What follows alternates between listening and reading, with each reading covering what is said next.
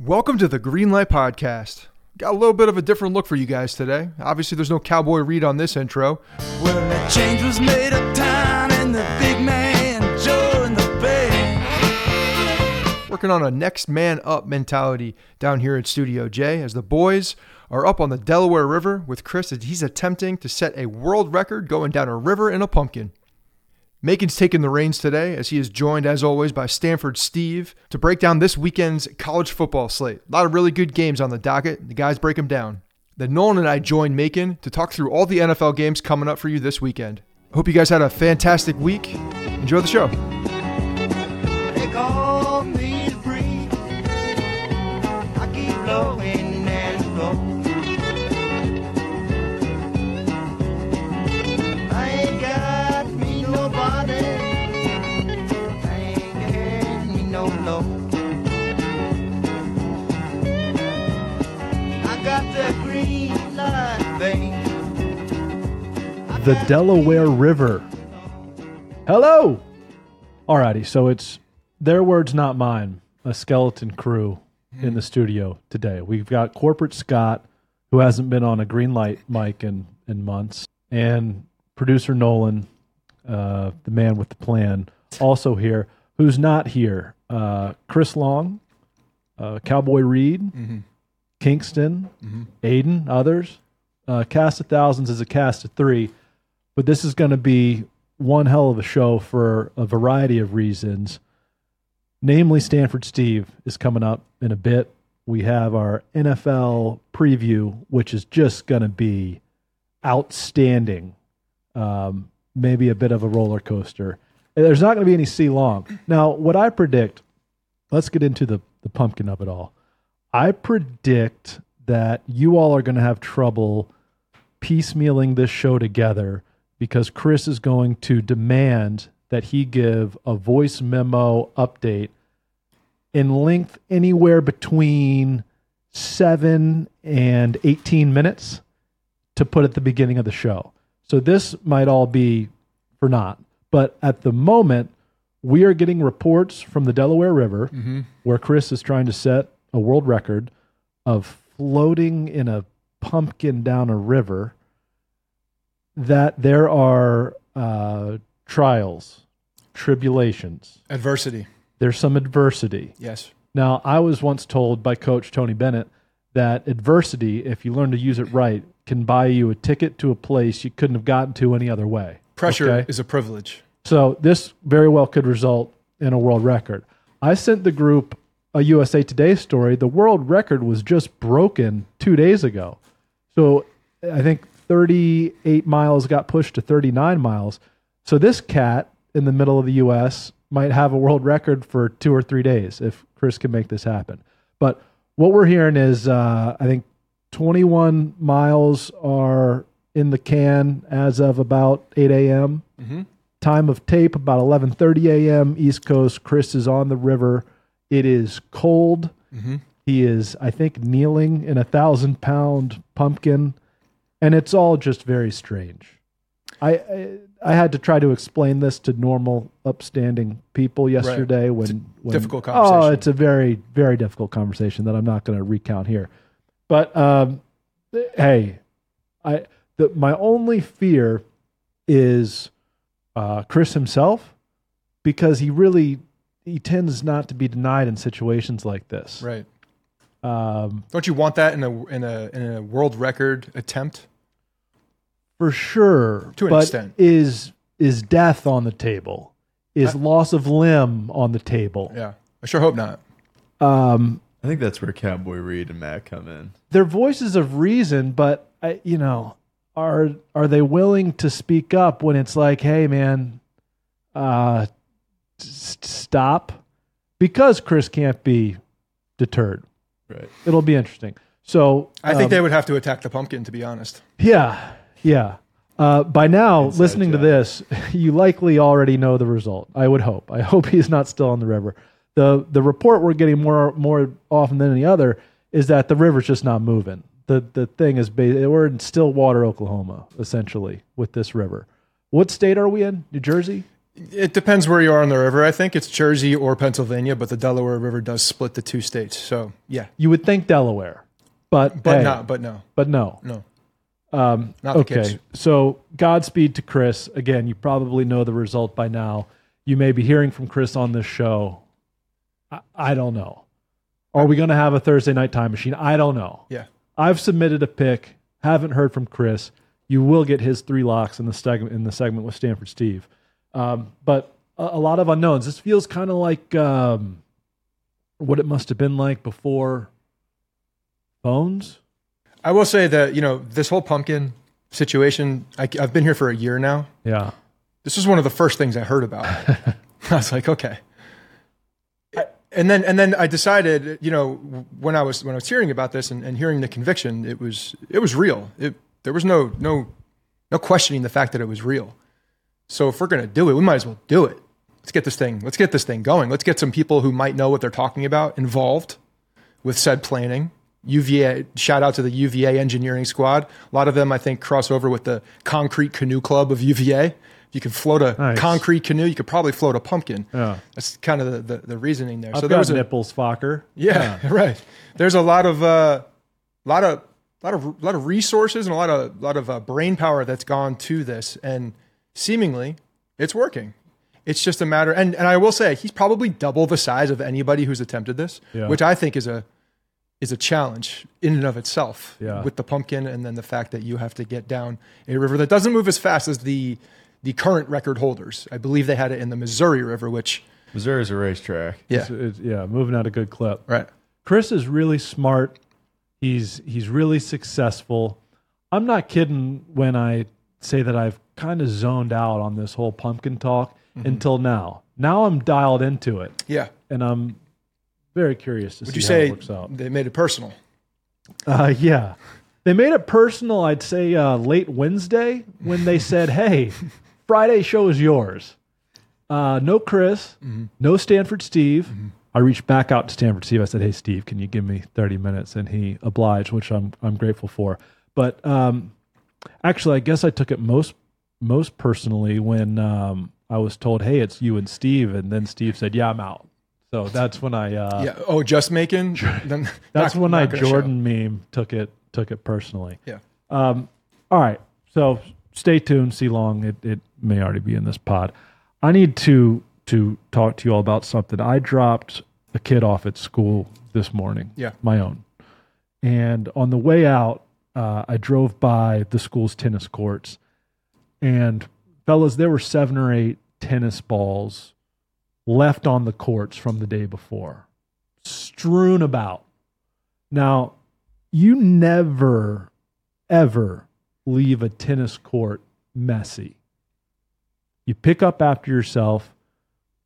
It must look pristine.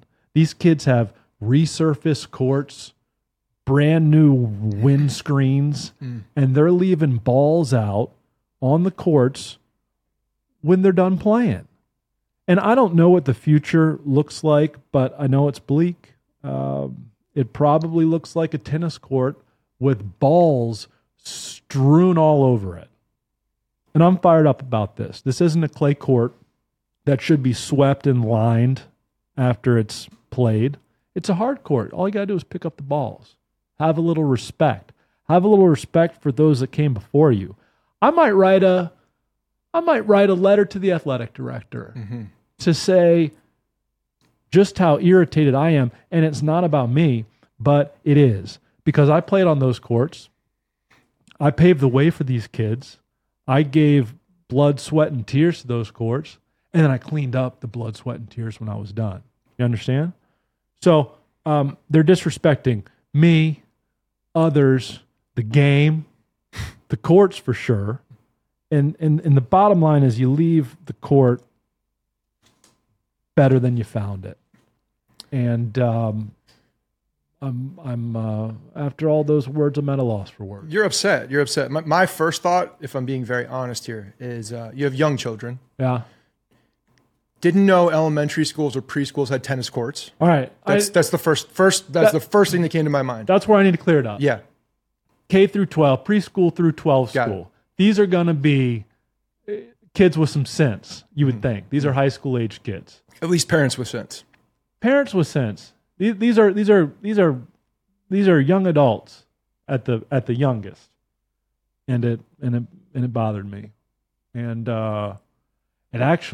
it got me thinking about the kids who play baseball at this school who are known for just having that thing look like Augusta National. Yeah. I mean, they're raking that dirt after every practice.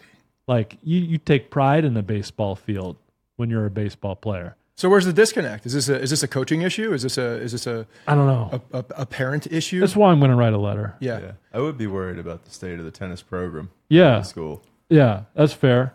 And again, red light, the future of the world, the future of this country, of our world, our kids. Did it bother you enough after you dropped off your child to go and pick up the balls and just like parumphing the whole time as you picked them up? No. Instead, I left I did 3 voice memos that I sent to friends. I'm like, you're not going to believe this. Oh, yeah. Bad Backy nearly lost his mind when he heard it. Yeah, I could Said- see that. I could see that. He said, I have every right to be upset. And he went on and He's all about the fundamentals. used some choice language. But yeah, Backy's coaching football over there this year. He knows the drill. So He may have to walk into the little march into the AD office saying that the tennis program is ruining the reputation of the athletics in the school. and they need to take a page out of the kids playing baseball. Scott, I think when I was at my lowest yesterday, after being told that the show was all mine and we had no guests, was you said, hey, we could talk baseball. A mere suggestion, national pastime happening, playoffs, a lot of excitement. Yes. I like to be up on every single sport. There was playoff baseball happening that I didn't know had begun. Right. So I guess where do we stand now? The headline for me that's gotten to me is that the O's, with a wonderful regular season, I believe got swept technically for the first time all season. I don't think they had lost. I don't think that they had been swept in the regular season. Then they lose 3 to Texas. What's with our best of whatever? By the way, too, are we still single wild card and then bet to a best of 5 and then best of 7? It goes best of 3 now. So they I think it was last year was the first time they moved it to a 3-game set rather than a 1-game wild card, which I'm a fan of for the most part because I don't think baseball is meant to be decided in 1 game unless you've played, the rest of the series and it comes down to a game 5 or a game 7. Understand that. That's the 1-game scenario, but it's not meant for a 1 game. That said, I believe the track record is the team who wins the first game of a 3-game set has won every single time. So essentially over in that first game anyway. But yeah, the Orioles got swept. The AL East did not win 1 playoff game, which is interesting. And as you guys know, I've been a Yankee fan for my whole life. So I'm sitting here. To be very honest, I'm not watching this thoroughly. I turn it on. I glance. I'm watching here and there, but it's been good. I know a lot of people that listen to the show are probably very interested and dedicated to the Philly, the Phillies, the Philadelphia Phillies. Bryce, mean mugging, rounding second, mean mugging. Yeah. Staring him down. There were some comments made, I believe, in the clubhouse, right? Yeah, RC had some choice words about Harper and a base running error the previous game, and Harper let him know he heard him. Oh, yeah, the big stare down. And Bryce is really getting into the whole Philly scene, really embracing it, just talking about how much he loves it. So I'm sure if you're a Phillies fan, you are just eating that up. And the guy he went 3-run dong, 1 solo shot. They put it on them last night, and they have now a 2-1 series lead in the NLDS, and the other all the other teams are set. So the ALCS is set. It's a battle for the state of Texas. The freaking Astros, man. The Astros 7th ALCS, which makes me want to throw up thinking about this or talking about it. Yeah. 7th in a row ALCS, and they're gonna be playing the Texas Rangers, which are playing really well right now. And then on the other side, the surprise I think of the season are the Arizona Diamondbacks coming out and sweeping the Dodgers. The Doyers. Yeah. Wow. So the Dodgers continue their postseason wah-wah. Kershaw gets lit up again. All right. Well, let's join the green light faithful and rooting on the Phils. Phils D-backs, if that happens, that's fun. And then you just root for one of those teams to get the Stros or the Rangers. Yeah. I think I'm definitely pulling for the Rangers. It's against everything I believe in to root for the Houston Astros. Bruce Bochy, like your big buff uncle. Mm-hmm. Just always around. He's there. Looking buff. It's funny because you look at who the managers are across now, and you see in the AL, you got Dusty Baker versus Bruce Bochy. Where did all the young analytics guys go? Where are they? Yeah. Where are the nerds? Banging on their drums. Got a lot of old school baseball guys who are, taking care of the sport, getting the most out of their guys. Probably using some analytics, listening to some of the nerds that are talking to them, and using that information to make decisions. But a lot of grit, a lot of old school grit in those guys, which I appreciate. Hey, that's talking baseball, all right? Hey. For the first time this year, and we'll probably do it once more when we're in a World Series clinching ball game. Okie doke. We need to get to Steve. I figure, in honor of Chris, in honor of the float, instead of a layup line, instead of my inserting some country pop into the mix and creating more work for you all, just do a moment of silence in lieu of a layup line right now. And that was our moment of silence. And it works both ways, because if Chris does perish on the river, that's for Chris right there. We're not going to forget him anytime soon. And in the event he makes it, that was our layup line. Coming up, Stanford Steve. I hate buying tickets. I've been playing my whole life, never had to worry about buying tickets. The ticket part is stressful. The game's stressful. The ticket part's really stressful. Buying tickets to your favorite events shouldn't be stressful. Game Time is the fast and easy way to buy tickets for all the sports, music, comedy, and theater near you. With killer deals on last-minute tickets and their best price guarantee, you can stop stressing over tickets and start getting hyped for the fun you'll have. And with the Game Time app, it's easy to find and buy tickets for every kind of event in your area. If I'm trying to see the monster trucks for my kids or Willie Nelson for me and my kids, I can find it all in the Game Time app. Game Time's the place for last-minute ticket deals. Forget planning months in advance. Game Time has the deals on tickets right up to the day of the event.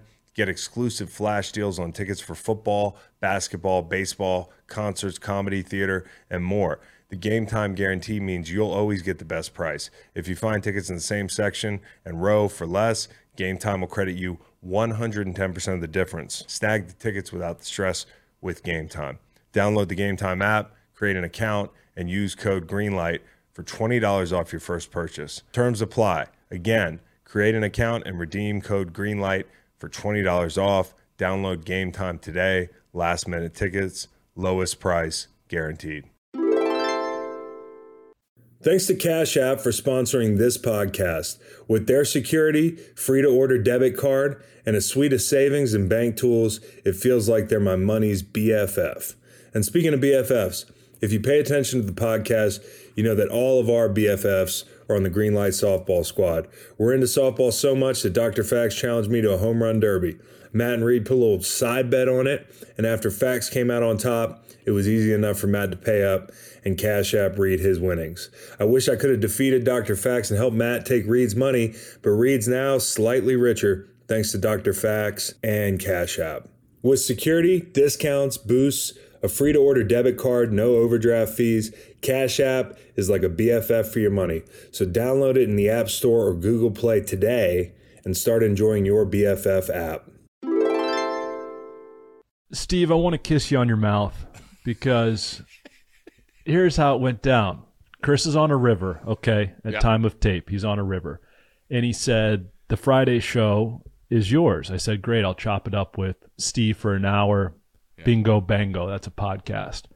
Then late Wednesday, he says, no Steve and no me. He was thinking maybe he could get back, maybe not. So solo Macon on a Friday for 90 to 120 is nobody's idea of a good time. Weird there.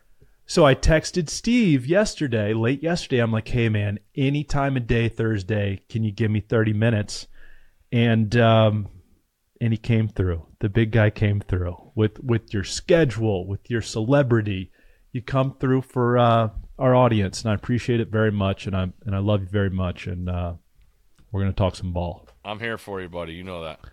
Hey, man, last week, where does Oklahoma, Texas State Fair start to rank on these annual college football rivalries? The neutral site games, you have Army-Navy. Going to be hard to pick against Army-Navy. Mm-hmm. Florida, Georgia, and Jacksonville. But this was the first year I felt like, oh, the Texas State Fair is rolling. It's something to see, Megan. I'll be honest. I thought the State Fair would be bigger.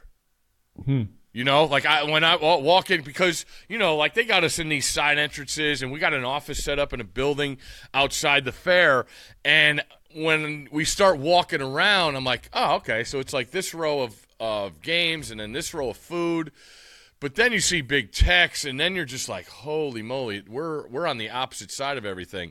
But the game is just absolutely tremendous. 50-50 split, not a sweet in the Cotton Bowl. Like it's I don't want to say it's dumpy, but it's just old.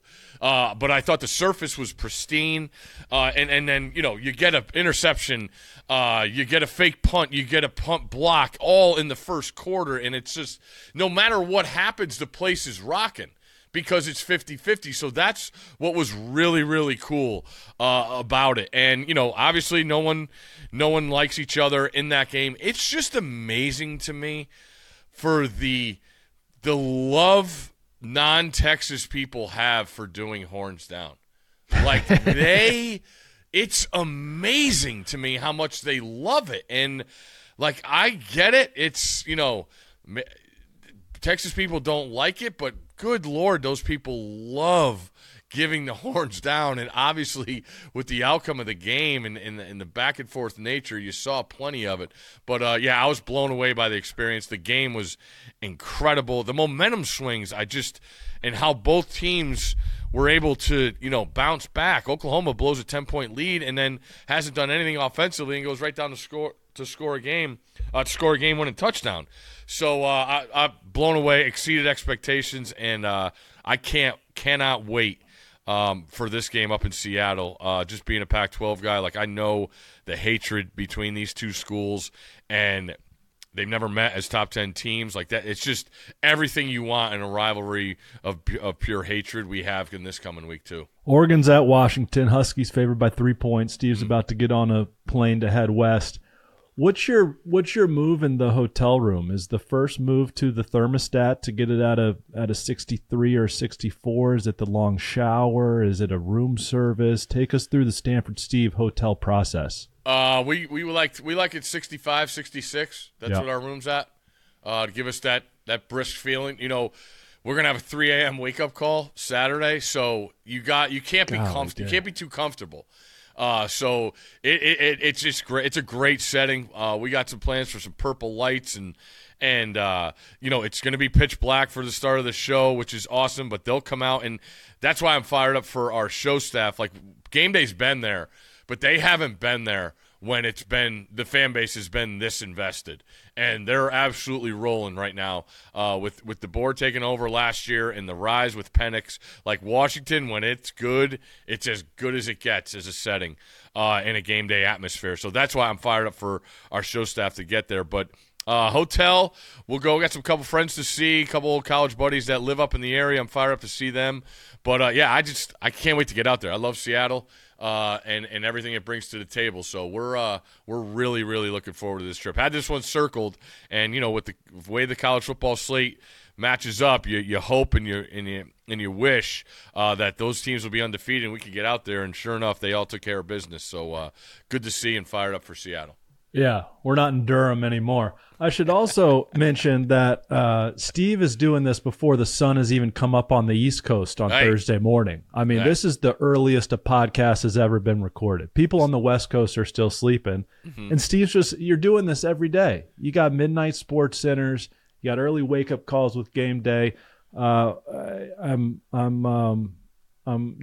work ethic is is motivation, Steve. I thank you. I just wish I could get more winners on the fridge for the people for game day. But hey, I've gone back you know how that goes. And combed through the college football talk, and you give out consistent winners when we're talking ball. You suck at the NFL locks. I'm not gonna lie. My NFL knowledge has taken a little bit of a hit with this college schedule.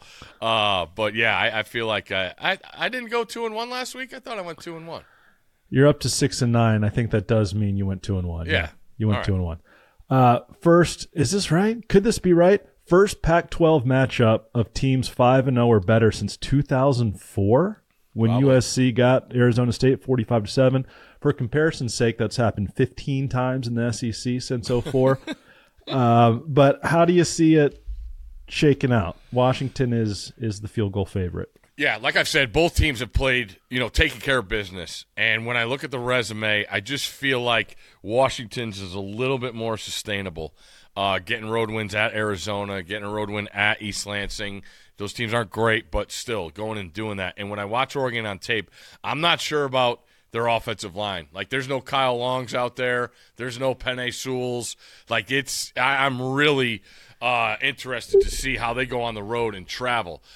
So that's why I like Washington in the game. And when you look at Oregon, they're not taking crazy shots down the field. It's a methodical, they use tempo to change things up. They have playmakers, but they don't have that downfield attack style. So I feel like with the crowd noise and the activity of Washington's defense, that's going to cause problems for an Oregon offense that hasn't seen anything like this so far, playing against Stanford and Colorado and Hawaii.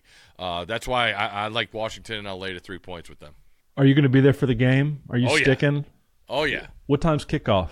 Kickoff there is it's going to be 12:30 local. So it's the old 3:30 ABC. Okay. Is that nap time for you?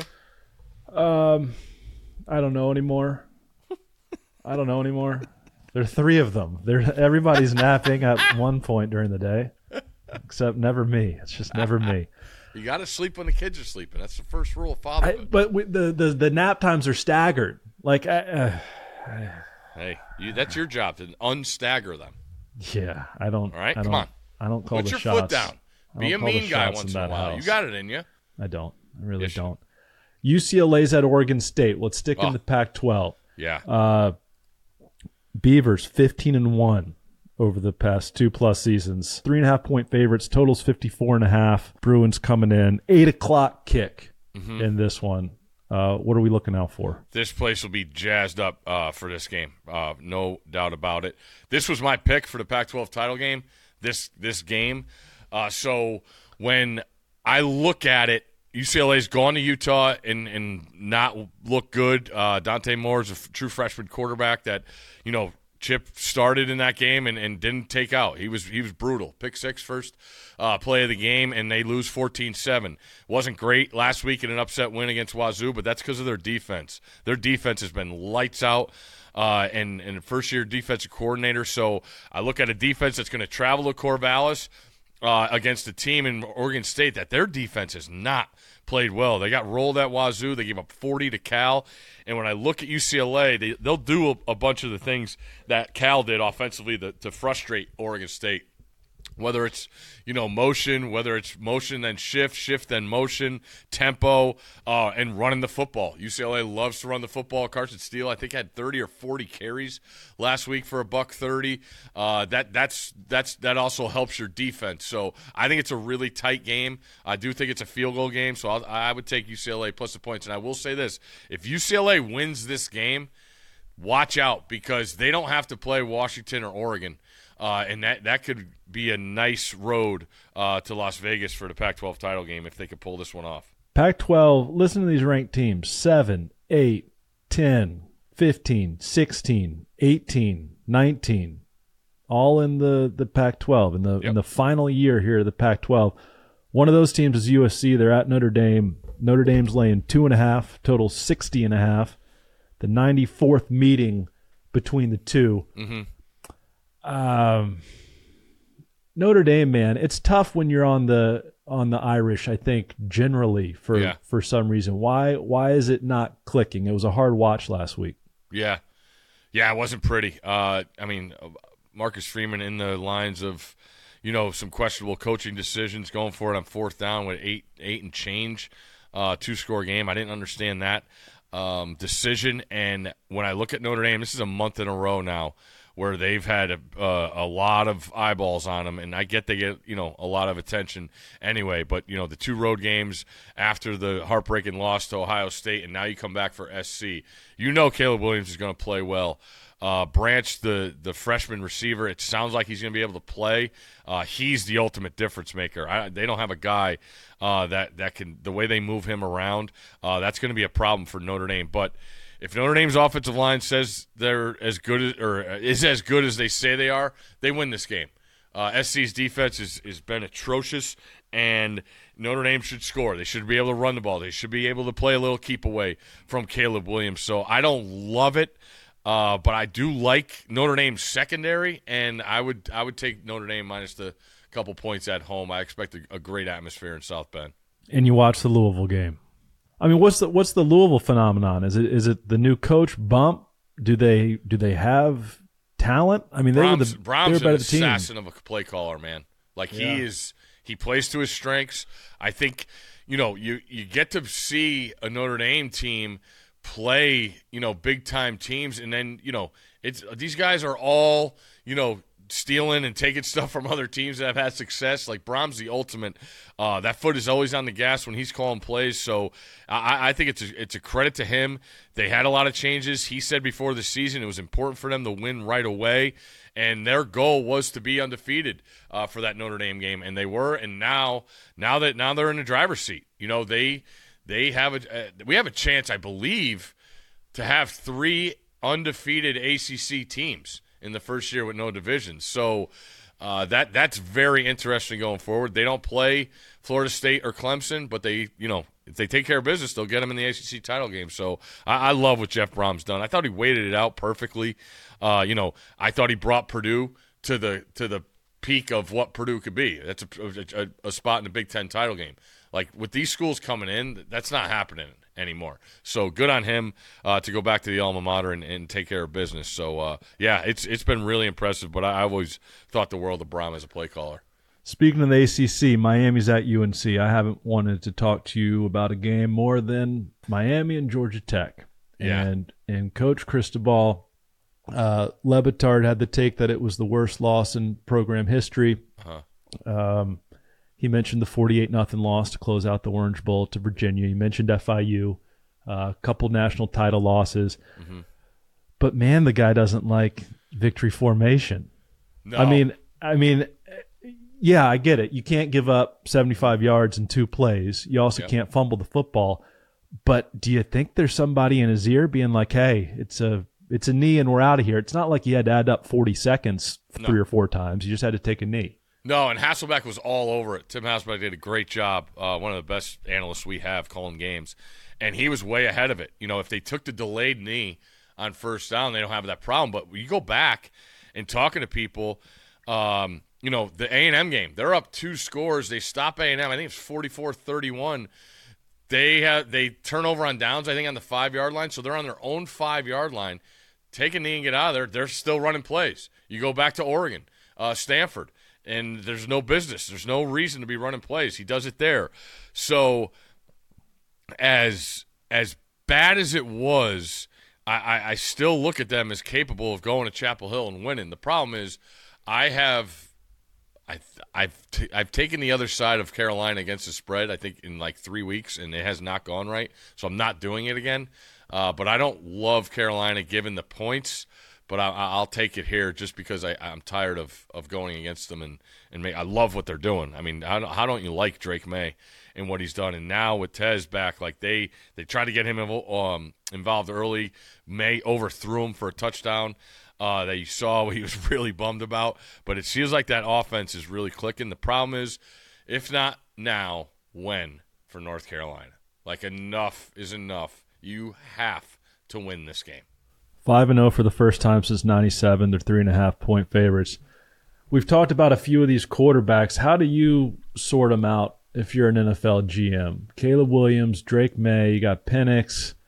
if you're starting a franchise, I assume Caleb Williams is the consensus at this point, but how do you shake out the others now that we've seen 5 or 6 games this season? Yeah, I saw Pete Thamel said there's going to be 34 scouts. There's not even 34 teams in the NFL at Seattle for Penix and Bo Nix. Those are 2 wild cards. I honestly believe Shedeur Sanders has improved so much that he could be in the top 3. Or he could be the 3rd, I would say. Caleb and Drake are in their own tier, in my opinion. When you start looking at the next level, Penix, I'm not sure teams love, the lefty idea and that whole thing, but God, he's been so accurate. And his yards per attempt is way up there in the country. You don't see a completion percentage that high with a guy that throws the ball as deep as he does, as many times as he does. So I think it's a big spot for Bo Nix and Penix right here, playing capable teams and defenses. But I would I put Shedeur there 3rd right now. I really would. I just love his composure, his demeanor in the moment. That's what's been very impressive, because I'll be honest, I didn't catch a lot of Jackson State games last year, and I'm worried sick for Stanford Friday night. I think they're in a tough spot with Colorado coming back home and knowing that place, how good it could be for a Friday night game. I expect Colorado to put up a big number Friday night. Are you worried about 1-4 Stanford, 0-3 in the conference? Looks like a minus 77 point differential.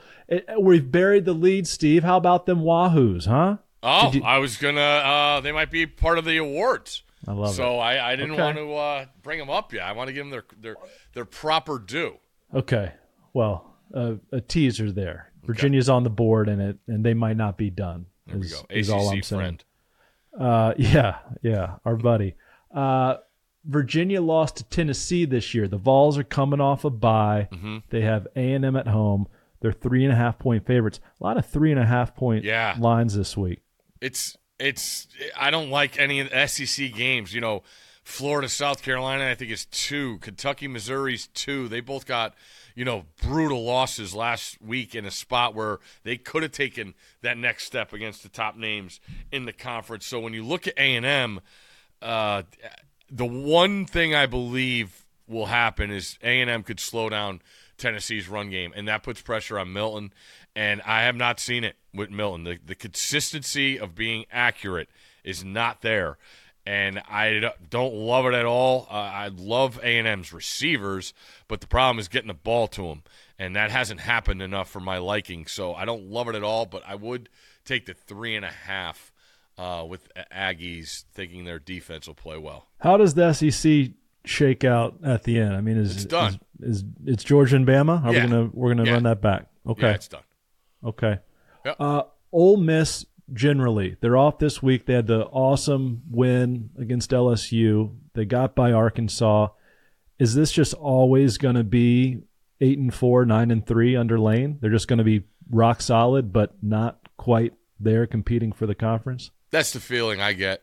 The idea, what's the most prized thing in the portal is quarterback and offensive lineman, and Ole Miss is just not there. When you have to go against the likes of Alabama and, LSU hasn't played well on the defensive line of scrimmage, but when you're going against the teams like A&M, you need multiple guys, and they just don't have them.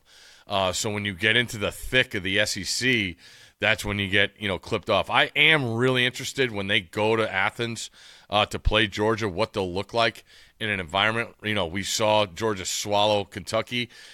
Ole Miss is light years ahead of Kentucky offensively.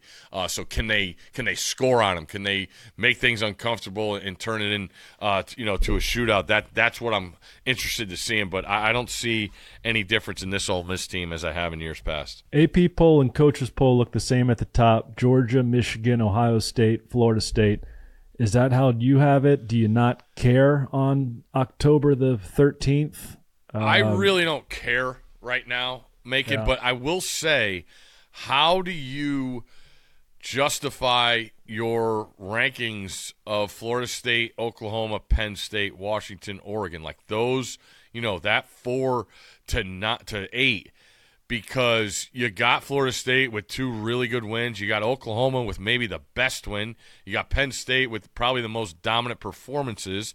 And then you got Washington and Oregon, chucking it around Saturday to stay claim as the best team in the conference. So that's where it is. That I think you got to wait and see on the resume. I would not have Ohio State ahead of Florida State. That's one thing's for sure. Now they got Penn State next week. Obviously, the game at the end of the year with Michigan. Like their resume is only going to improve, whereas Florida State's might feel stale, knowing that they don't play many of the big teams down the stretch here. So that's what's interesting to me is what Florida State's done already. I think they deserve to be the third-ranked team.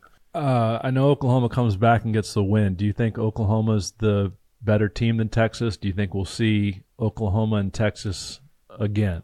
If we don't see Oklahoma and Texas again, I'll be shocked. Texas loses the turnover battle 3-0.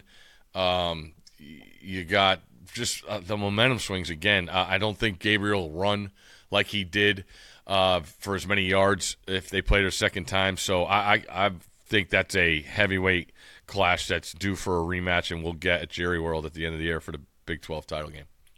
All right, it says here on the piece of paper that we do a Pac-12 lock, an upset special, Colorado, and the STL Memorial non-Power 5 game of the week. I must not be listening when you come on the show. Yeah, I don't think you are. I think you're concentrating on your locks. Kinda, Pac-12 lock is Colorado.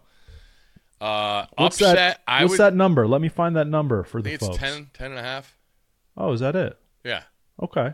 Yeah, that's. It does seem pretty lock-worthy. Yes, I would look at Arizona as an upset possibility. They, went the distance with SC.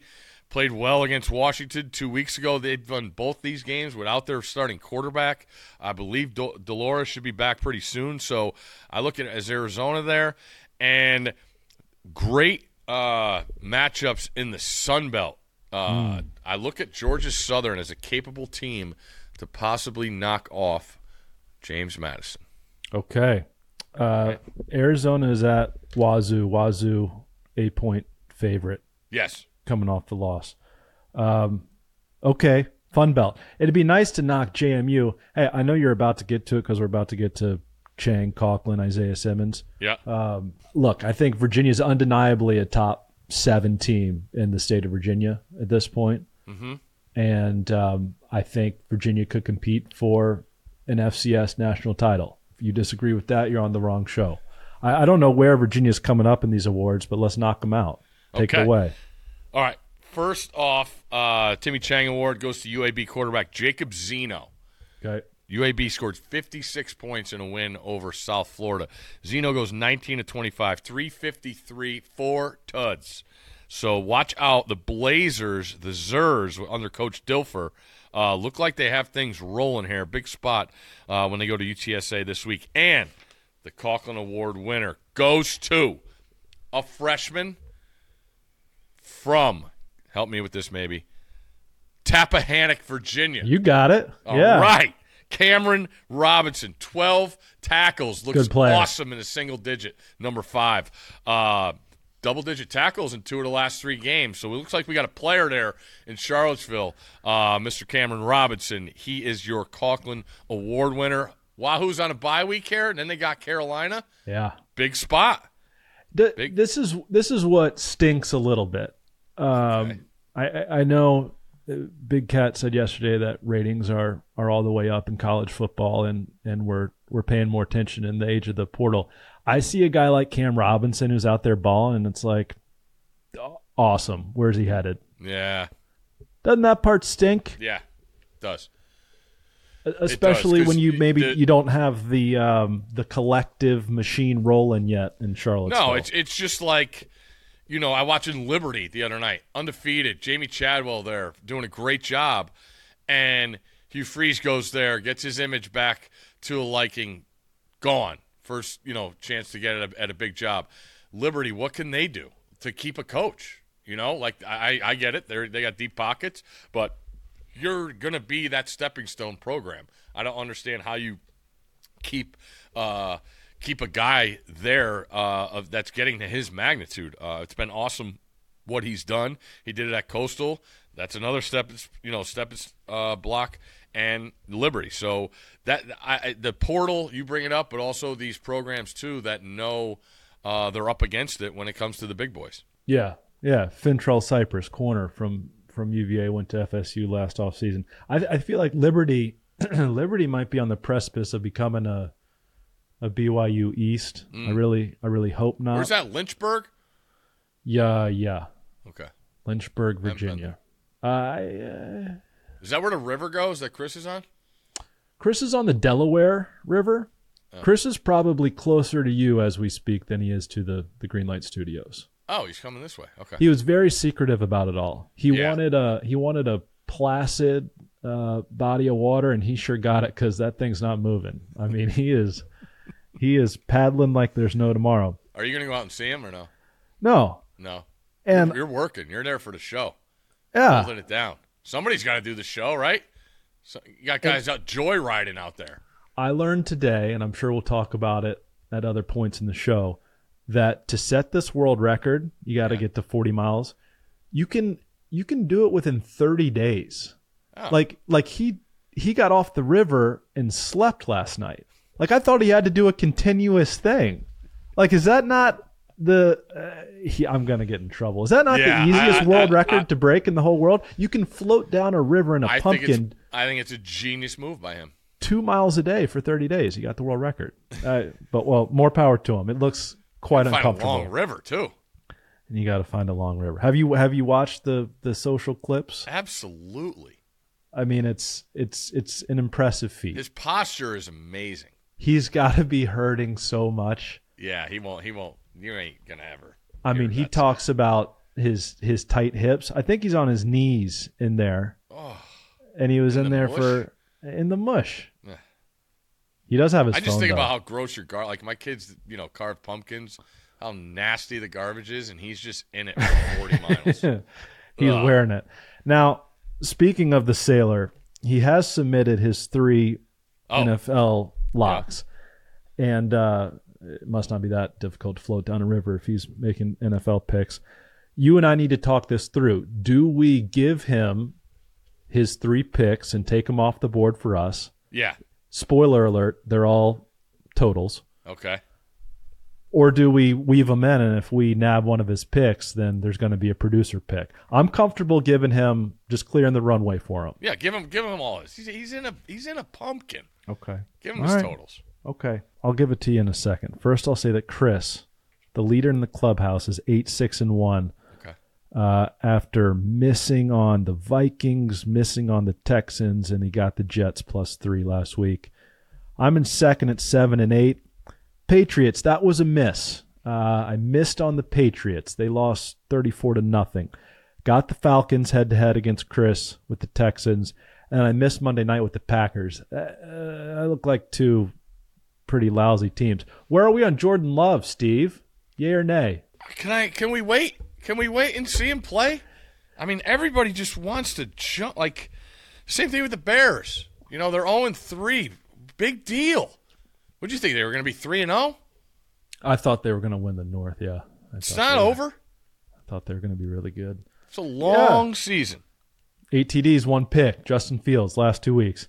And Steve at 6-9, very nice. Yeah. You got Eagles -4. That looked dicey there for a little while. Niners -4, not so dicey. And then you, I assume you missed on Titans 2.5. Yeah. Okie doke, drum roll. C-Long has Ravens Titans under. Shocker. In London. Saints Texans under. Niners Browns under.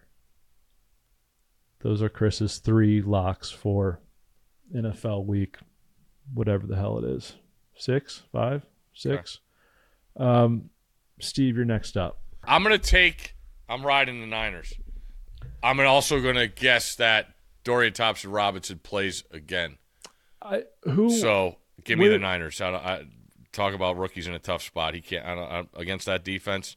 I will take the Niners -7. I missed this, but there's talk that it's going to be P.J. Walker if it's not Wow. Deshaun. But either way. Yeah. That my case is closed there. That's a good pick. Do you fear at all the letdown after a Sunday night No. running roughshod over the Cowboys? Okay. You got to fly across the country, play at 1 o'clock. Really good defense. Great. I think it's a good pick. All I do is take terrible teams. Yeah. I'm going to take the Washington Commanders. They're not terrible. They're in Atlanta. Yep.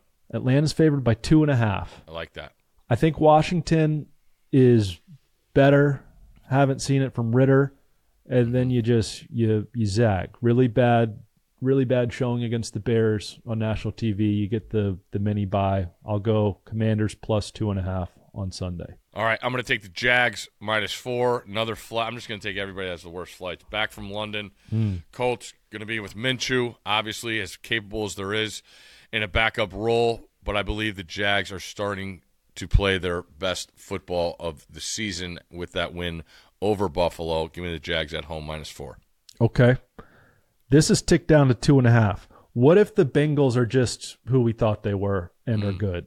I'll take Cincy at home, 2.5. Don't love the pick, especially because Seattle might be able to run the ball with Kenneth Walker and control the clock. But in the event Joe is back to being Joe and Cincy's back to being Cincy, 2.5 is no problem at home.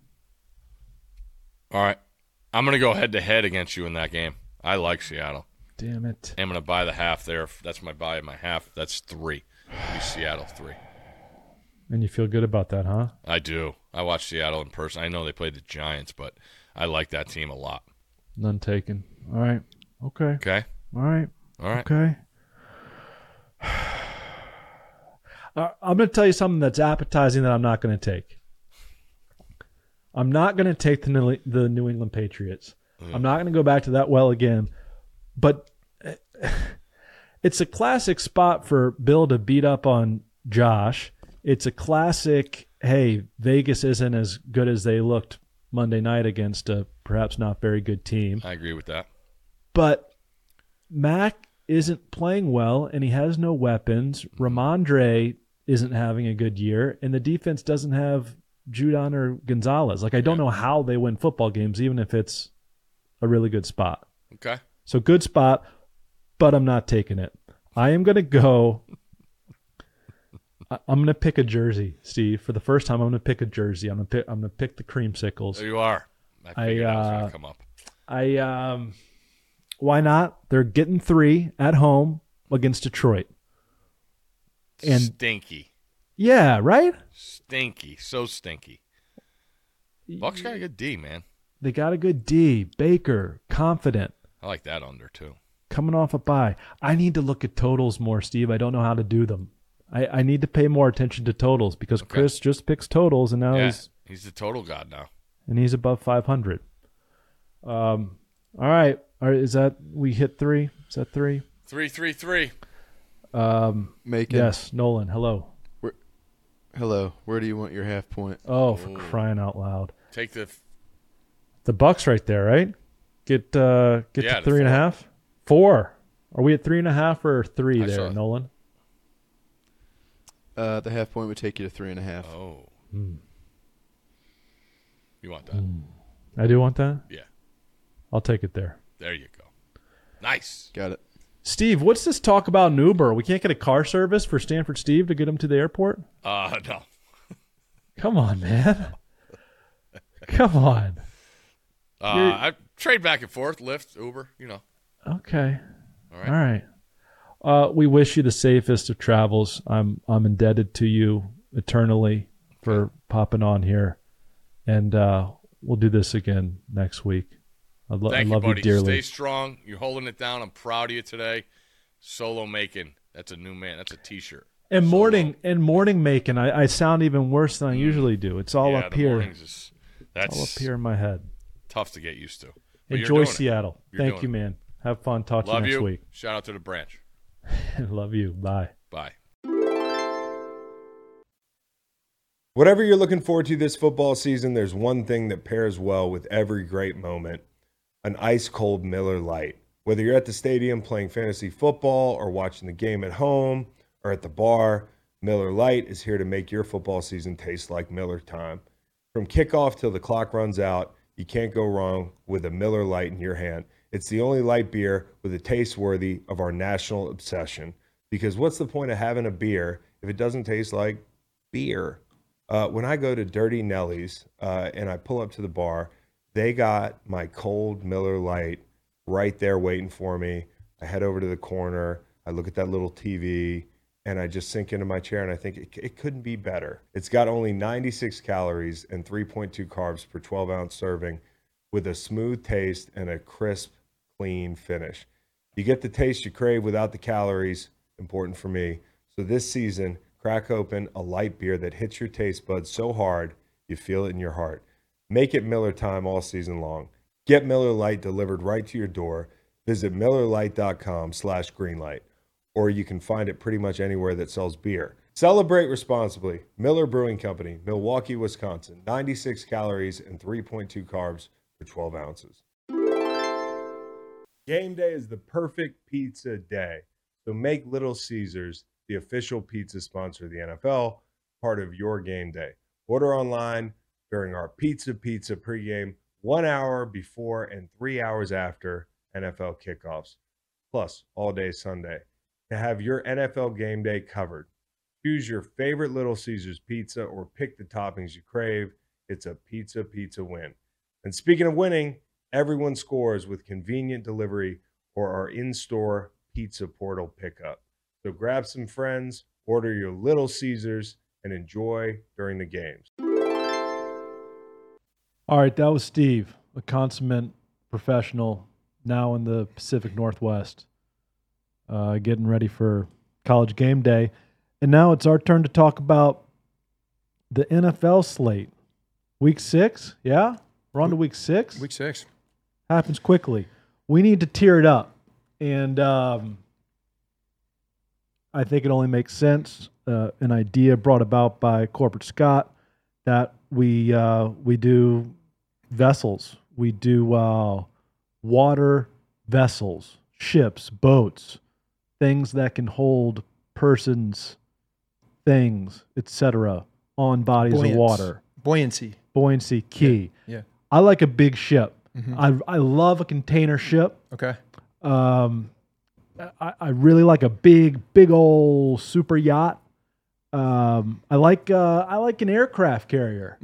They literally hold aircraft. You see these things? Oh yeah. They fly and land and take off. It's dynamite. Spoiler alert: Pumpkin probably at the bottom of my list. Well, that's why it's such a difficult world record, right? It's a not something you think of as a vessel to get from point A to point D in water. Yeah. So yeah, are you like that guy? I'm sure this is a category of people maybe that get extremely excited, maybe overly excited for trains as they go by. Oh, a train runs through my backyard, so I've become a train person. The kids run to the window, they say choo choo. Yeah, I like trains now. Okay, I was more referring to, are you that type with a big ship? If you see a container ship, if you go to the Chesapeake Bay Bridge tunnel, are you hanging out? Hell yeah, before man. You go through the tunnel to see the ship? We'll go to the north end of Virginia Beach and you see the ships coming in and out. Yeah, fired up. Oh yeah. Hey guys, come to the window. You got 45 minutes to see this ship. Yeah. Hurry. I'll tell you a quick thing I saw from the north end of Virginia Beach, actually, was that the vessel that went up during COVID up to New York, seeing that thing going by was a sight. That was crazy. Yeah. And then your mid-tier, I think, is your kayak. I like a kayak better than a canoe. You know, more control, fewer people. I think it's a good way to get around, you know? You're not going anywhere fast, but it's a good time. Give me some boats. Give me some ships. Give me some containers. I wanted to throw out for the middle tier a tugboat. A tugboat. There's functionality to the tugboat, just like there's functionality to these middle tier games. Blue collar. Wow. Maybe not excited to watch them. Wow. But they fulfill a purpose. Okay. And if you think about a tugboat, what does it do? It pushes and pulls, maneuvers other boats. It's kind of like an offensive or a defensive lineman of boats. And you got a lot of great trench matchups here in the middle tier. So Damn. going with a tugboat. Nolan, dynamite. Bring in the goods. This is maybe a little chalky, but I like having a drink or two. Good place to do that. Pontoon boat. Nice. Those are they're you know what you're doing when you go on that. You're not going to be memed, like that one meme in the speedboat where everybody gets tossed around. Yeah. You know what you're getting into. There's an oversized cooler on it. There's room to move around. Yeah, you're out on the water. It's like a floating dock. Yeah. You're hanging out, having a good time. There's a tone set for a pontoon boat. Okay. Really good ideas there, fellas. We'll kick it off with the aircraft carrier of games. Beautiful. And it'll be Monday night. The Cowboys are at the Chargers. Chargers were on a bye last week. Cowboys got beat pretty bad by the Niners. Cowboys are favored by 2.5 on the road. Technically, the stadium will be full of Cowboys fans. Total's 50.5. This is the Kellen Moore game. We talked about Cowboys-Niners coming down to Dak making big-time throws, and he did not. Well, he did. They were just interceptions, and there were 3 of them. But these Chargers rank 26 against the pass. So, question being, is this a get-right game for Dallas? I think it's a really hard game to pick from a gambling perspective because you never know what you're going to get from the Chargers, and the Cowboys are a wounded animal at the moment coming off the San Francisco game. Do you give the Dallas Cowboys a leg up on the defensive side, which you could say is running by Micah Parsons? Do you give them a leg up understanding the scheme well, understanding Kellen Moore? Like you said, Kellen Moore game, I think he brings a different animal to the Chargers offense now. Yeah, a lot of plays, fast. They're probably at the top of the league, right? With the amount of plays that they're coming in, that's what he has been known for in Dallas. But is that something that the Dallas can slow down because it's what they've been going up against in practice for years? I'm sure nobody's more fired up than Dan Quinn. Yep. coming off a bad loss, and now you're going against the guy you've seen in practice for a couple years, Boy Wonder.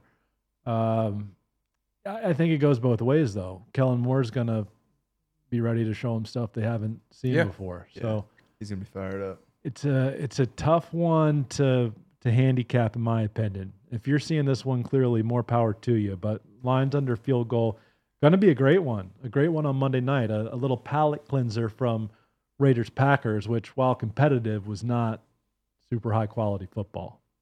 It was not. It was low-quality football, I'd say. That was a tough one to watch. Austin Eckler also sharing that he's 99% chance that he's playing back, that he's going to be playing in this game, which I think is a big deal because the guys that have been running out in his absence have not been doing it. I know for a fact because I picked them up on my fantasy team. Not doing well. Yeah. Screwed me for 2 weeks. And you look at the news on the injury front on the other side of the ball with Van Der Esch.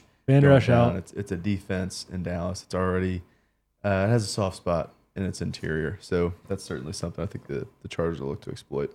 Yeah, big day for Keenan Allen, perhaps. No question. Yeah. No Mike you look Williams. at young Deron Bland. He's performed well in relief of the injured Trevon Diggs, but still a young guy. So we'll see how he can do against Keenan.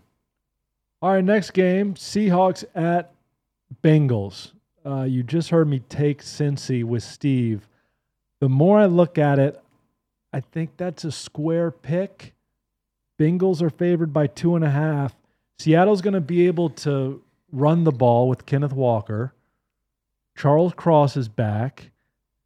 And then on the other side, you got Witherspoon and Woolen to match up against Jamar Chase and whoever, Tyler Boyd maybe. And they're also getting after the passer, Seattle. Mm-hmm. So is Seattle just good? They're 3-1, coming off a bye. I was expecting this to be Geno Smith takes a step back. Looks like who we thought Geno Smith was Jets in Geno. his entire career. Little Jets Geno. And they're a middling team. Maybe they're just good. Seattle is good. I mean, especially being 3-1, you look at what they've been dealing with up front too, through these first 4 games, through the first stretch of the season here. being without Charles Cross, being without Abraham Lucas. They're two bookends up front, two very good young tackles. It's been impressive to see the offensive output. And I think specific to this game, as you mentioned, Charles Cross being back, it's going to be big for that run game. The Bengals have bled some yardage this year on the ground, and so if Seattle can get Walker, if they can get Charbonnet going, it also helps you keep Joe Burrow off the field, as he looked promising last week. Oh, he's back. It looks like Joe Burrow's back, and again, Deion made everything personal for everybody. I feel like, so there's a lot of very personal games that are happening, a lot of personal things that are happening on the field, and I think Burrow is that. You said, talking about the Seattle secondary, Jamar Chase, 7-11, always open. Yeah. Those guys feel like they have certainly turned that corner, and it does look like that offense is very much back to what we expected it to be. Sans injury with Burrow. So Kenneth Walker, huge pivotal person in this player in this game, in my opinion. I know Bijan's the new hotness, but I love that Kenneth Walker, man. I love watching him play. But yeah, before the season, this line is probably Bengals 4.5.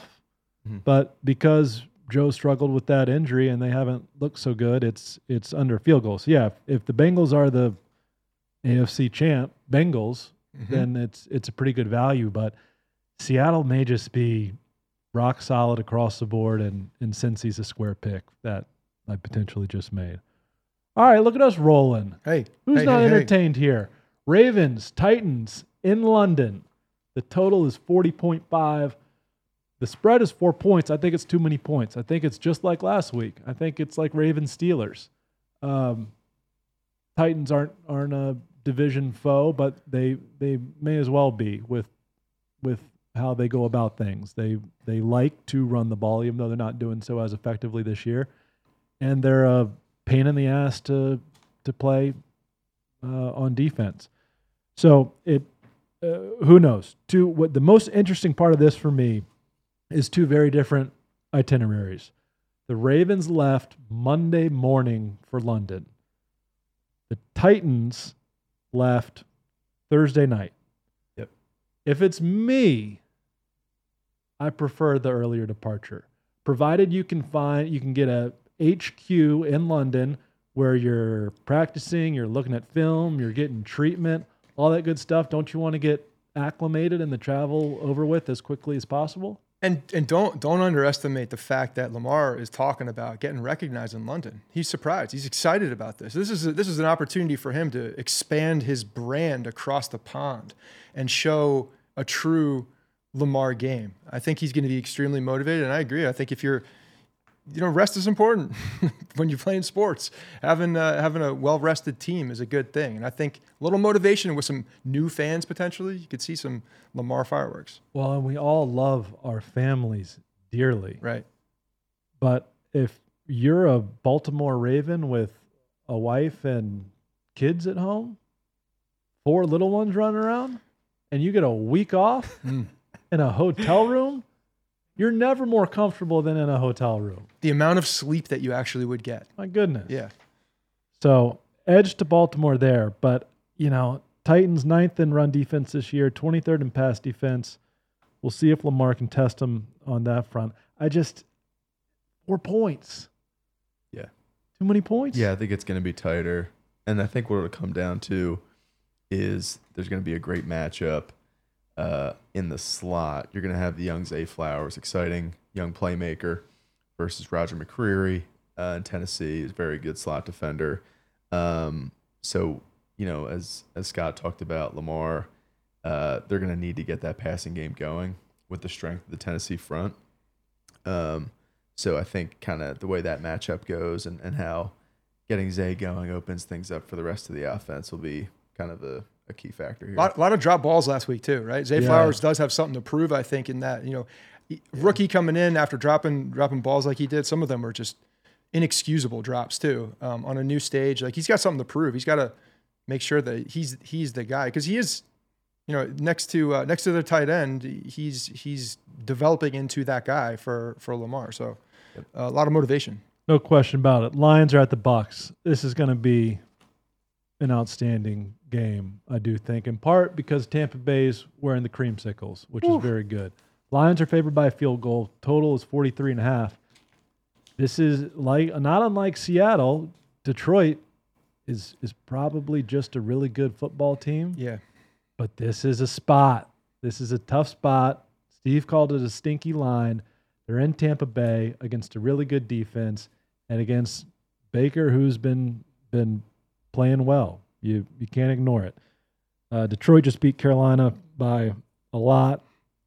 While banged up, the sun god, Amon-Ra St. Brown, I think, is probably going to go Sunday, but not definite just yet.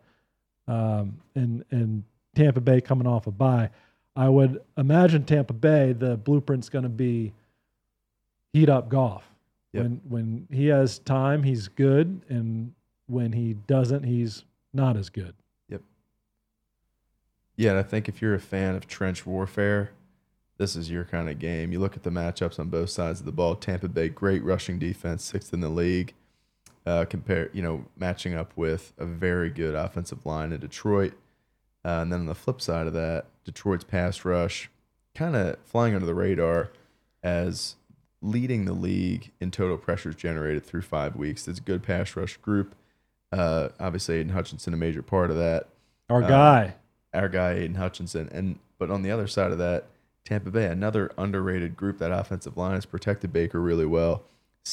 Ranking second in the league in total pressures allowed thus far. So Their run game, though, right? On the other side of their job is to grade for those running backs, and that's not happening right now, which I think is going to be a tough. If Baker is out there to keep up with this Detroit offense, I think it's going to be a very tall task. You got Detroit also came back last week, Jameson Williams, right? The deep threat over the top. So I think you're going to see him get more into the game flow. It was kind of a little bit of I don't know if it was a snap count last week, or you see him getting acclimated in there. So especially if St. Brown's in, like, they got weapons everywhere, and I expect Goff to be throwing the ball quickly, getting it off, and Montgomery's coming off, probably one of his better games. Doesn't look like Gibbs is going, but they have enough firepower, man.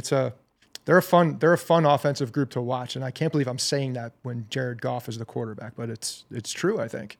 Mike Evans didn't practice Wednesday. This just came across the wire. Mike Evans will not practice Thursday, so that's concerning. Yeah, if you're Tampa Bay, especially coming off the bye. Yeah, as much as the pontoon makes so much sense. Yeah, I want it to be the tugboat tier. Yeah, that's fine. I mean, tugboat tier. No, it makes sense. When he said it, I knew that was the answer because it's blue collar. It is. There's some alliteration.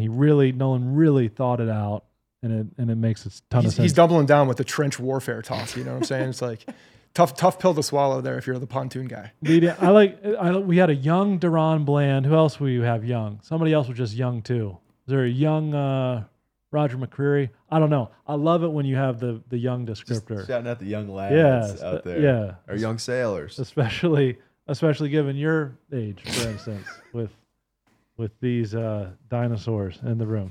All right, leading off the tugboat tier, Niners at Browns. I think if you have a healthy Deshaun Watson, it's in the upper tier, but we're likely seeing PJ Walker and or DTR in this one squaring off against the best team in football. The Niners are rolling. They are coming mostly east and playing at 1 o'clock and coming down off of a Sunday Night Football high where they dominated Dallas, but they're just so good. Mm-hmm. So can the Cleveland defense put up enough resistance to keep them within a score in the fourth quarter is my question. Yeah, and that's their only hope. The concern, I think, going into it is you pull up the Ravens tape against the Browns from week 4, I believe, and what the Ravens did so well, the way they schemed the run to basically use the Browns' aggression against them. 49ers run scheme, very similar to those kinds of concepts. So I think they're going to have an advantage there in the run game. And, obviously on the other side of the ball, it's, Ken Sanfran, protect Brock Purdy, another great matchup in the trenches. It's a Cleveland front with a lot of really good rushers. It's everybody's favorite question this week. Would quarterback X be excelling in San Francisco like Brock Purdy is? Yeah. I think the answer is no. We got to give the man his flowers. Yeah. He's playing well, and Shanahan knows how to scheme up for personnel as well. Like he's playing to all of his strengths. They keep talking about how fast he processes. He processes faster than I've seen anybody on the field in such a long time. And if they're with the zone scheme and the run game that Shanahan can devise against this Cleveland team, look, I think that this is an obvious one just because the 49ers are too good. I do. And when you have someone not named Deshaun Watson playing quarterback for the Cleveland Browns, you're in a very difficult spot. Oh, by the way, Nick Chubb also, they're two star offensive players are not playing in this game. And Chubb obviously out for the season, but it's a really tall task for them to even stay in this game, I think. Line opened at Browns +1. It's now up to Browns +7. So somewhere along the week, you might have gotten some good value at 4 points, 4.5 points, but it's a big swing. It's climbing. It's climbing, and everybody said, but Brock's going to come back down to earth and have the bad Brock game. Well, I mean, Brady had bad games. Yeah. Not quarterbacks aren't going to play well every single week. So I don't think it's, hey, we're waiting for Brock to fail like he inevitably will. It's just that, he's not going to be really good every single week, and Cleveland's defense is really good. So there's a path for Cleveland. I will say one thing that is interesting to me about this game, and Nolan, tell me your thoughts on here. But Brock Purdy has so many options around the line of scrimmage, with Debo, lining up in different places, with obviously CMC, with Kittle. He's just got so many really good options around the line of scrimmage. Yeah. You don't have to wait for much to unfold. So if the strength is coming after him, he's got a lot of options. And Shanahan, again, one of the best to scheme up that type of offense, I think. And his favorite target is Ayuk, who was always the fourth one mentioned. Which is crazy. After it's true. Devo. A number one receiver on most teams. It's Devo, McCaffrey, Kittle, and then Ayuk's the forgotten one who Brock looks to the most, and he's excellent. Yep. All right, Eagles are at the Jets. Eagles are favored by a touchdown. Eagles are 5-0. It doesn't look like last year so much. Obviously, they lost both coordinators, but you can't argue with 5-0. Corporate Scott's the resident Jets fan. Jets are coming off a win in Denver. You had to have it. Mm-hmm. That was a gift. +3. That was a gift in Denver. The Zach Wilson experience rolls on. Are you delusional? You know that I'm not delusional. Okay. Yeah, I've been a Jets fan for a long time. I feel like we're all rooting for Zach after seeing him on Hard Knocks, getting a closer look at the guy, and you don't want anybody to fail, and especially a guy in this situation where he gets a second chance. Yeah, go out and win ball games, but he's just not that good. I don't think. To his credit, he's better.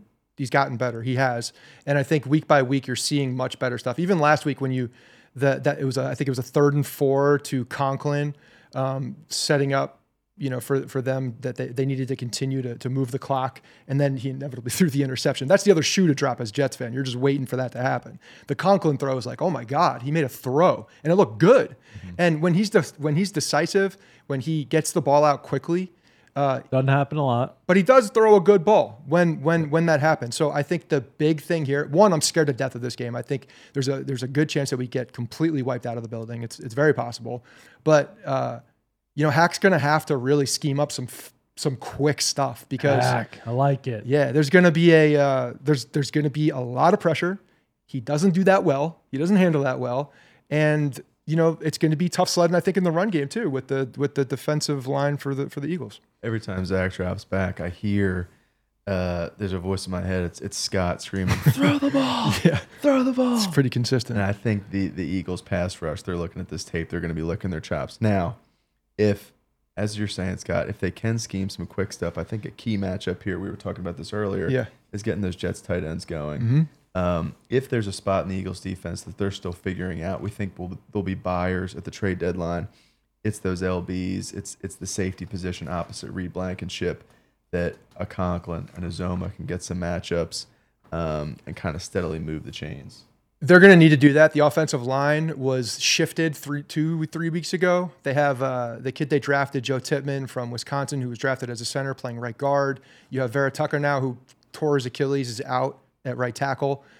Max Mitchell was the 22 pick for them. Didn't play all that great. So you have Becton, who started attack, is on the other side doing well, but it's a tough ask for them to go against this defensive line that's extremely talented. So yeah, they're gonna have to scheme up. And look, I think that if you're seeing some positive stuff from Zach Wilson, that there's a sleeper connection, and I think it's with Tyler Conklin. I think there's some chemistry there. There's a little bit of a connection, and he's going to have to work the middle of the field and do it quickly with their tight ends. They've spent a lot of money on tight ends, and they just drafted one, local kid, Ruckert from, I believe it's Hofstra, Long Island, and they're going to have to get those guys involved. They're going to have to. Wayne Corbett. Wayne out. Corbett, yes. Hofstra. NFC top 5. Niners, Eagles, Lions, still Cowboys, Seahawks. Fact or fiction? Fiction. Seahawks 4th. Okay. I think after that performance last week, you look at the Cowboys roster, talent all over the place, but it's kind of the same conversation you had about all these Vikings teams, the past however many years, where you look around, oh my gosh, they got these pass catchers, these rushers, but it's the quarterback who's setting the ceiling. And I think you just feel better about Geno's ability to play clean football in the big moments. Sure, have we seen him in playoff spots yet? No. But I really like the Seahawks team. 2 years ago, 3 years ago, pick your years ago, we didn't think we'd be putting Geno and Jared Goff above Dak Prescott. Not their teams, just the quarterbacks, period. Elevating those teams above Dak. What do they both have right now? They have an extremely, extremely solid run game, which allows them to use the play action, which both of those guys excel at. Geno, if there was one thing that you saw a glimmer of hope when he was in New York, and I didn't pay attention to him playing with the Giants at all much, but the play action was there. Like, he can throw a good ball. It's a matter of him getting that time, and they both have extremely strong run game, so it's helpful. Maybe the only danger for Philly here is a look ahead. It is the Jets on the road at MetLife. You're probably locked in. You got a perfect season rolling. Yeah. But next week, you host the Dolphins on Sunday Night Football. Mm-hmm. That's going to be awesome. And you're in the Kelly Greens. So a bit of a look ahead, which is maybe why the line isn't ticking above a touchdown. All right, tugboat tier rolls along. The Saints of the 34-0 win over the Pats last week are at the Texans. Saints are favored by 1.5. Texans lost to the Falcons. They were in it. They had chances. They led late. Younghoe Koo won at the end. This is, again, a tough one to handicap if you're asking me. One I stared at for a long time. I think I was on both sides of it for several minutes. I'm in this pick 5 pool. You pick 5 games a week against the spread, any 5 you like. Pick from the slate. And I just have to go to bed at a reasonable hour these days, or else I'm next day is just toast. 3 days. I still have the 2-year-old wake me up twice a night. Yeah. So, but on Wednesday nights, I'm agonizing over these damn picks, which I'm just, there's very little on the line, and yet it's one of the most important things to me in my life. Through 25 games this year, I'm 12-13, and I'm disappointed. Last year, about a 60% clip, up near the top. So a lot of ball left to be played, but I spend a long time. I guess it's process of elimination. I try to stay away from the games that should be stayaways, and this seems, from a gambling perspective, like a stay away, just because you don't know exactly what you're getting from either of these. I defer to you guys. Saints and Texans. I don't know what New Orleans is. I know that with Kamara back, they probably have a much more clear identity with him, just because he is a difference maker, and I think he showed that last week. And by the way, I love hearing when you talk about a New England shutout. It just makes me happy. It's a little smile on my face. Like, I've conceded. I understand there's no rivalry. There hasn't been in a long time with the Jets and the Pats, but I do like hearing them struggle. New Orleans is confusing to me. I don't know what they are yet. I think they need more time to identify what they are. And Houston is, seemingly building that identity with their young guys and strong play. They are so young. So I don't think you know what you're getting from week to week. They can look great one week, not so great the next. Yeah, and I think a big kind of an X factor player for the Saints defense in this one will be getting Marcus May back. Yeah. In the back end from the suspension. You look at what the Falcons did to kind of slow CJ Stroud last week. They have veterans in the back end and Bates and Richie Grant. And they did really well, just kind of giving them different looks. He still moved the ball well, but once they got into the red zone, it was where the Texans offense slowed down. They couldn't get TDs. So having May back is big to go with Matthew and Marshawn Lattimore in the back end. I agree. This is a gambling don't touch. The Minshew-led Colts are at the Jaguars. Jaguars favored by 4. Steve took the Jags. Who are the Jags? The Texans punked them by 20 in Jacksonville, and then the Jags go to London for 2 games. They beat the Falcons by 16. They beat the vaunted Bills last week. And, a lot of people said a no-doubter division champ are the Jags, and they may compete to play some games at home in the playoffs. And then you get off to the 1-2 start, and you don't know. Now they look like they're rounding into form. And they tend to beat the Colts, especially in Jacksonville. What's the path here for Indianapolis to make this exciting?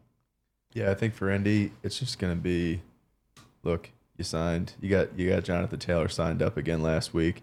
Obviously, losing Anthony Richardson to the injury is going to be out for a little while on IR. It's going to take away kind of the explosive element of that offense. So it's just going to be force feed JT. They already run the ball really well. Ranked 7th in the league in rushing offense. So, you add a blue chip player like JT to the mix. They're going to have to slow the game down, keep Trevor Lawrence and Ridley and Ingram, all those guys off the field if they want to have a shot. Right, because they can't really get to Trevor Lawrence right when they're on defense. No, not much production from the rush group thus far.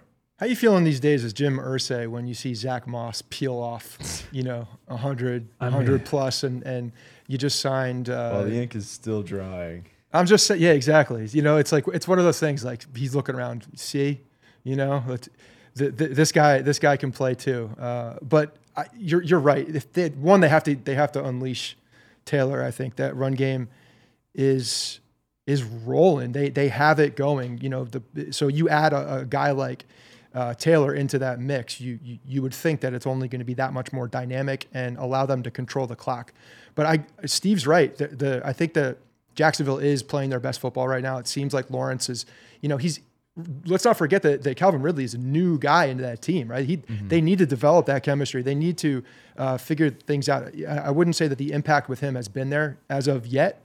You see, obviously, the connections with the other guys that they have brought in and Lawrence, but I'm waiting for them to really unleash Ridley, but it does seem like they're getting very close to that, and their run game has been solid. ETN's making people miss. Yeah, Cam Robinson's back, but yeah, Ridley, Kirk, Zay Jones, Evan Ingram is who he was supposed to be at Ole Miss. It's it's JV San Francisco over there with weapons at every level.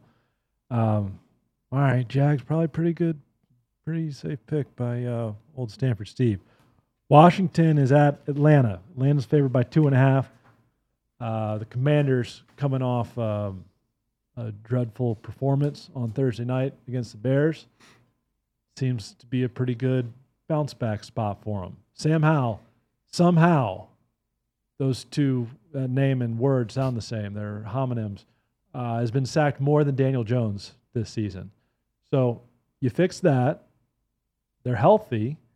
You have Jahan Dotson. You have Terry McLaurin. Logan Thomas is running around out there. I like Washington a lot in this game. I think Atlanta's another Jekyll and Hyde team. You just zig and zag from the week prior, and you're in pretty good shape.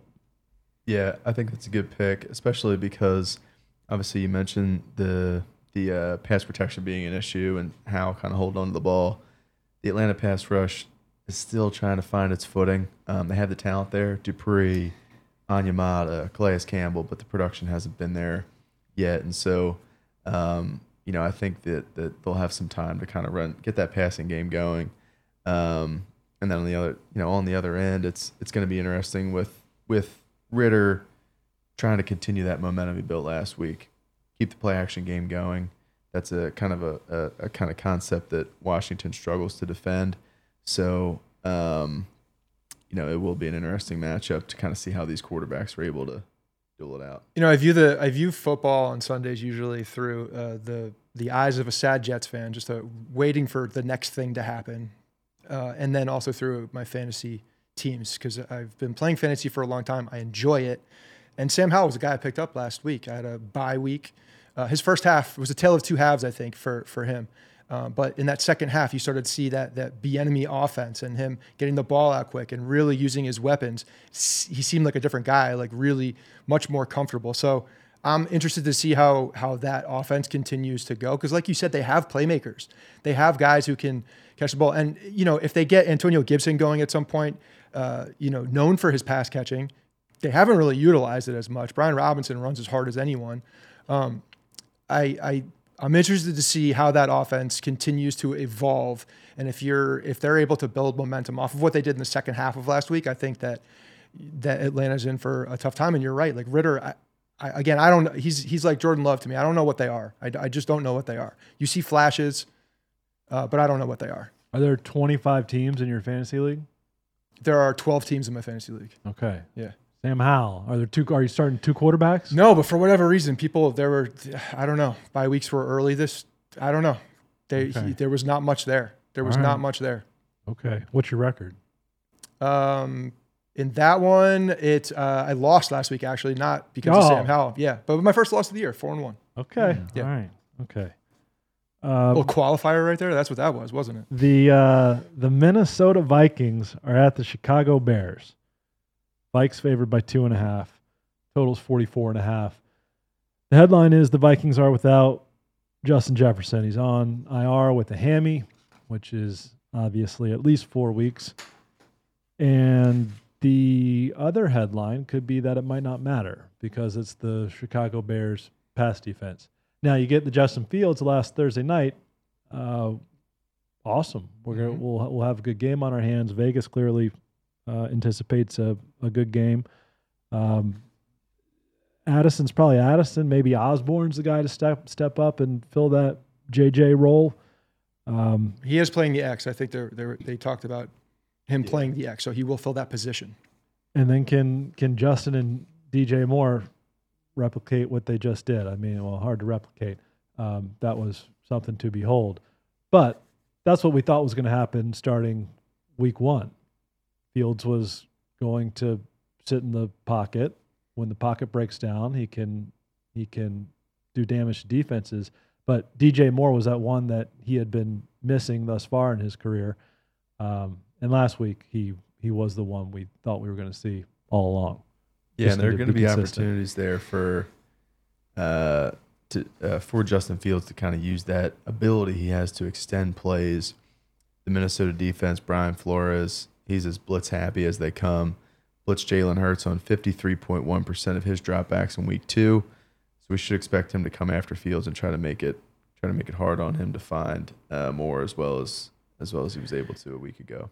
I could see that screen game working for them. DJ Moore's a yak guy, right? He's the guy, and last week we saw it on full display. I mean, I feel like he's been hidden from us in Carolina for such a long time. The fact that Fields is able to going back 2 weeks now, start finding him more and really let him, show his talent. He's got the ability to make guys miss, similar to like a Deebo Samuel, I think is a comp that I have in that skill set. So, if he doesn't have much time, I would like to see them get creative with that screen game and keep it going. But they're cruising, and Minnesota, again, speaking from the two areas that I look at this, I want them to keep losing because Kirk Cousins might be available. Yeah. You want Captain Kirk. Yeah. As much as I will support my guy who's currently there at the helm, Kirk Cousins is better. Bears are running the ball a little bit, but looks like it'll be Roshan Johnson, not Khalil Herbert this week. Yeah. I want to shout out the Bears for this new logo. They've made the secondary logo their primary logo, the forward-facing bear with mouth agape. I think it's an excellent logo. And I'm cool with they're keeping the C on the helmets, but it's just a good looking orange and blue bear, and was probably a decision that did not come lightly in a group of people taking a chance. And kudos to you all. I'm surprised. I'm surprised that you like that. I think that when I think of your taste, understanding the Bevel Conways and such, you like the tradition of things. You know, hearing about the tennis balls on the court. You like the tradition of things. I do. They look good. I think this bear's been around a while. I think this bear head has been around a while. They weren't willing to make it the primary. He's been elevated. Yeah. And then you put your cursor over a bunch of logos. You're looking for the C. It's like, where are the bears? Hiding in plain sight with that big old beautiful bear head. All right, hey, just 3 guys talking ball. All right, That's it. what more could you ask for here? Rolling right along. Cardinals are at the Rams. Rams are laying 7 points. Total's 48.5. Matt Stafford not only has Puka Nacua, he has the original Puka Nacua and Cooper Kupp.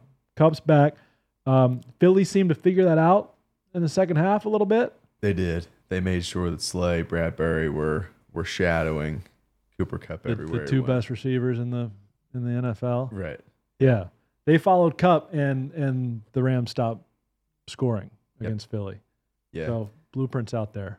Now, You got to have the talent to execute that blueprint. Exactly. Do the Cardinals have the cover guys to do that? They do not. Now, one X factor I think in this game, if the Cardinals are going to have a real shot, is the offensive coordinator Drew Petzing. He's kind of been able to make it work thus far. Leaning on James Conner, who's been very productive for the first 5 weeks. Now Conner headed to IR with the injury suffered against Cincy. So, we're going to really see what kind of OC Coach Petzing is this week with the guys he's working with there. Yeah. Jonathan Gannon, rightfully so, caught a lot of heat for the pews shots, vertical. Explosives. But, man, they play hard every week. They do. But I think 1-4 starts to wear on any team, no matter the expectations before the season. This looks like a pretty good spot for LA, but And you know McVay's going to come up with something. You know, he saw what happened last week when they took, when they took one of their weapons out of the game completely and it stalled the offense. That's not going to happen again. Yeah. He's one of the most creative guys out there. I expect them to fully figure that out. And again, like I don't think the Cardinals have the personnel to do what happened last week. And the Cardinals are without a weapon of their own in James Conner. Yeah. DeMercado played pretty well last week in his stead. Keontae Ingram could get the start as well. So a couple replacement pieces in Arizona who will have their hands full with the decent front, including one of the best to ever do it. All right, the pumpkin tier. And time of tape here. No further updates on C Long. Check the old phone. Yeah, we should also check the Greenlight IG feed from time to time. Yeah. Not gotten anything direct. So in this case, I believe no news is good news. Like this is I say that with a question mark. This is like the 1700s. Like I need to get a message to Frank, 2 colonies over. Yeah. It's going to take a little while. Yeah. Yep. There was smoke in the air this morning. I did smell it, Okay, the pumpkin tier. Giants at Bills. My beloved New York Giants, potentially quarterbacked by Tyrod Taylor, are going to be in Buffalo. Buffalo back from London where they lost to Jacksonville. Total's 44.5. Bills favored by 2 touchdowns. Buffalo without some pieces, but it's hard to see how the Giants offense, not unlike the Pats, who we'll talk about in a minute, can hang with a team like Buffalo and actually score points.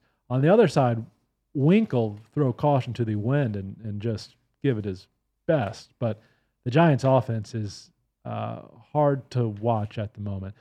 Maybe I stuck with Tyrod as long as I can. Maybe Tyrod. I grew up with Tyrod. We'll give him a shot in the arm. Who knows?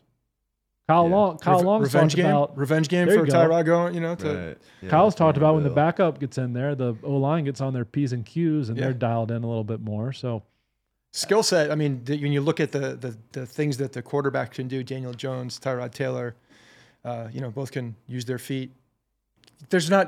You can't tell me much that's going to say that there's going to be a big drop off here at this point. right, No. So it's looking up for you guys. yeah. All week it's been, hey, you could have just franchised Daniel Jones, Joe Shane. You knew that, right? That you Right. could have just gotten another look at him one more year. Seems like it would have been a call, but hindsight's 2020, and Daniel's not self-sacking himself on Yeah. nearly every drop back. It's his offensive line and some very good defenses that have put DJ on the sideline. I think this is for the Giants. It's about covering the spread, probably not winning the football game. The line is disrespectful. It's borderline disrespectful, especially with Dable also going back to Buffalo. You think that he wants, but he's down personnel at this point, so it's going to be tough for them to keep. And I think that Buffalo is. I just want it to be Waller, 12 for 110 Yeah. and a touchdown. Yeah. Like there he is. That's what can be Yep. when Danny Dimes gets back. And Josh Allen. I mean, they're rookie corners in that Giants secondary. Yeah. Stephon Diggs probably going to have a pretty big game. Yep. Panthers are at the Dolphins, talking about another 14-point spread. This one's just under at 13.5.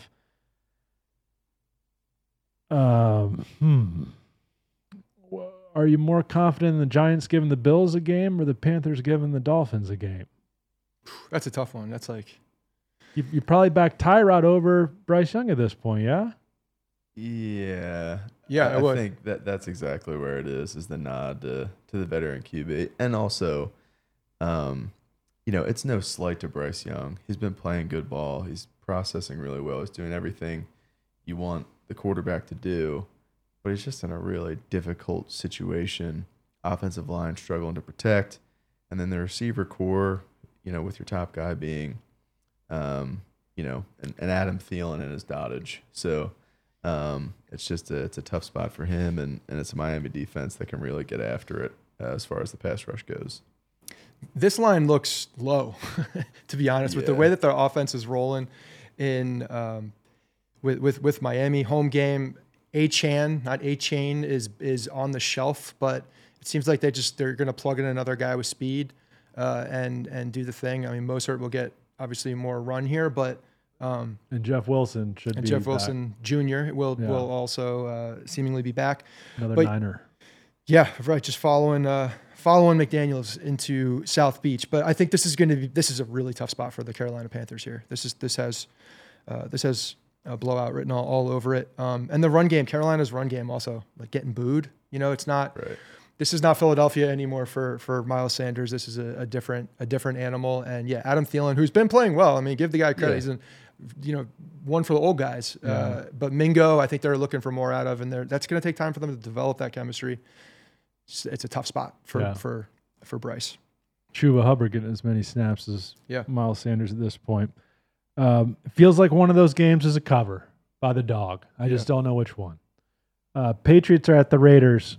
We talked about this a bit with Steve, but two below average teams. That's why we're in the pumpkin tier. And I said it with Steve. Tell me if you disagree. I think this is a classic spot where Belichick would ordinarily beat the guy who was his guy for so many years, but I just don't know how they score points. And then the defense will score points. Well, you don't have Judon, you don't have Gonzalez. They're two of their best defenders. This is just ugly. I don't know. I guess you can talk yourself into backing Vegas with a little bit of confidence, and what looks like a fairly vanilla Jimmy G is handing off to Josh, or his first look might be Jacoby, while Devontae continues to get free releases on the outside, but not as many targets. I guess that was just 1 week. But Max Crosby looked great in prime time. But I also don't want to trust the Raiders. No. Yeah, no, it's funny with where we tiered this game, because if our fearless leader was here stacking these, this is an aircraft carrier game. Yeah. I mean, nobody loves a rock fight more than C. Long. One of his unders, yeah? Was this Right. one of his unders? Yes, I think he did take this. He went Ravens Titans under, Saints Texans under, Niners Browns under. Okay, so this Okay. wasn't, but I don't know how these teams Well, are getting to it's a safe 41 and a pick. half. A lot of familiarity on both sides of the ball too. Yeah. Yeah. I'd like to retroactively take Patriots Raiders under in our NFL locks. When you're Bill Belichick looking across there, seeing the personnel on that team, and I was listening to Julian Edelman talk. I forget what podcast he was on, but he was talking about just the wide receiver core in general and how the talent is just, it's not there, and they've missed on certain picks. And when you're looking around the league at who's been there, and you see Jacoby Myers excelling, and he's been nothing but good. Yeah. Nothing but a rock, really, for that pass game, and a guy that's understated. Like, you don't hear about him much, but he's been really dependable. Going on the other side there, and competing for targets with Devontae Adams, it's a tough one. One in a long line of very good NC State quarterbacks at Jacoby Myers. There you go. Right. All right, that's the pumpkin tier. That's the whole slate, fellas. I'm sure people won't hesitate to tell us how that was a job poorly done. I think it's a job well done. Well done. At least from where I sit. A lot of fun. We don't have the ball knowledge or the charisma of a C. Long, but we have a lot of heart. A lot of heart. And A lot of grit. and we left it all out there. All right. I appreciate you guys. Thank you. Thanks to Steve. Godspeed to Chris. We hope we're hearing from him again shortly, maybe even in this show. But next week, hope to be sitting next to a world record holder after another good weekend of ball. Enjoy it. Well, take care. I keep blowing and blowing. I ain't got me nobody. I ain't had me no love. I got the green light, baby.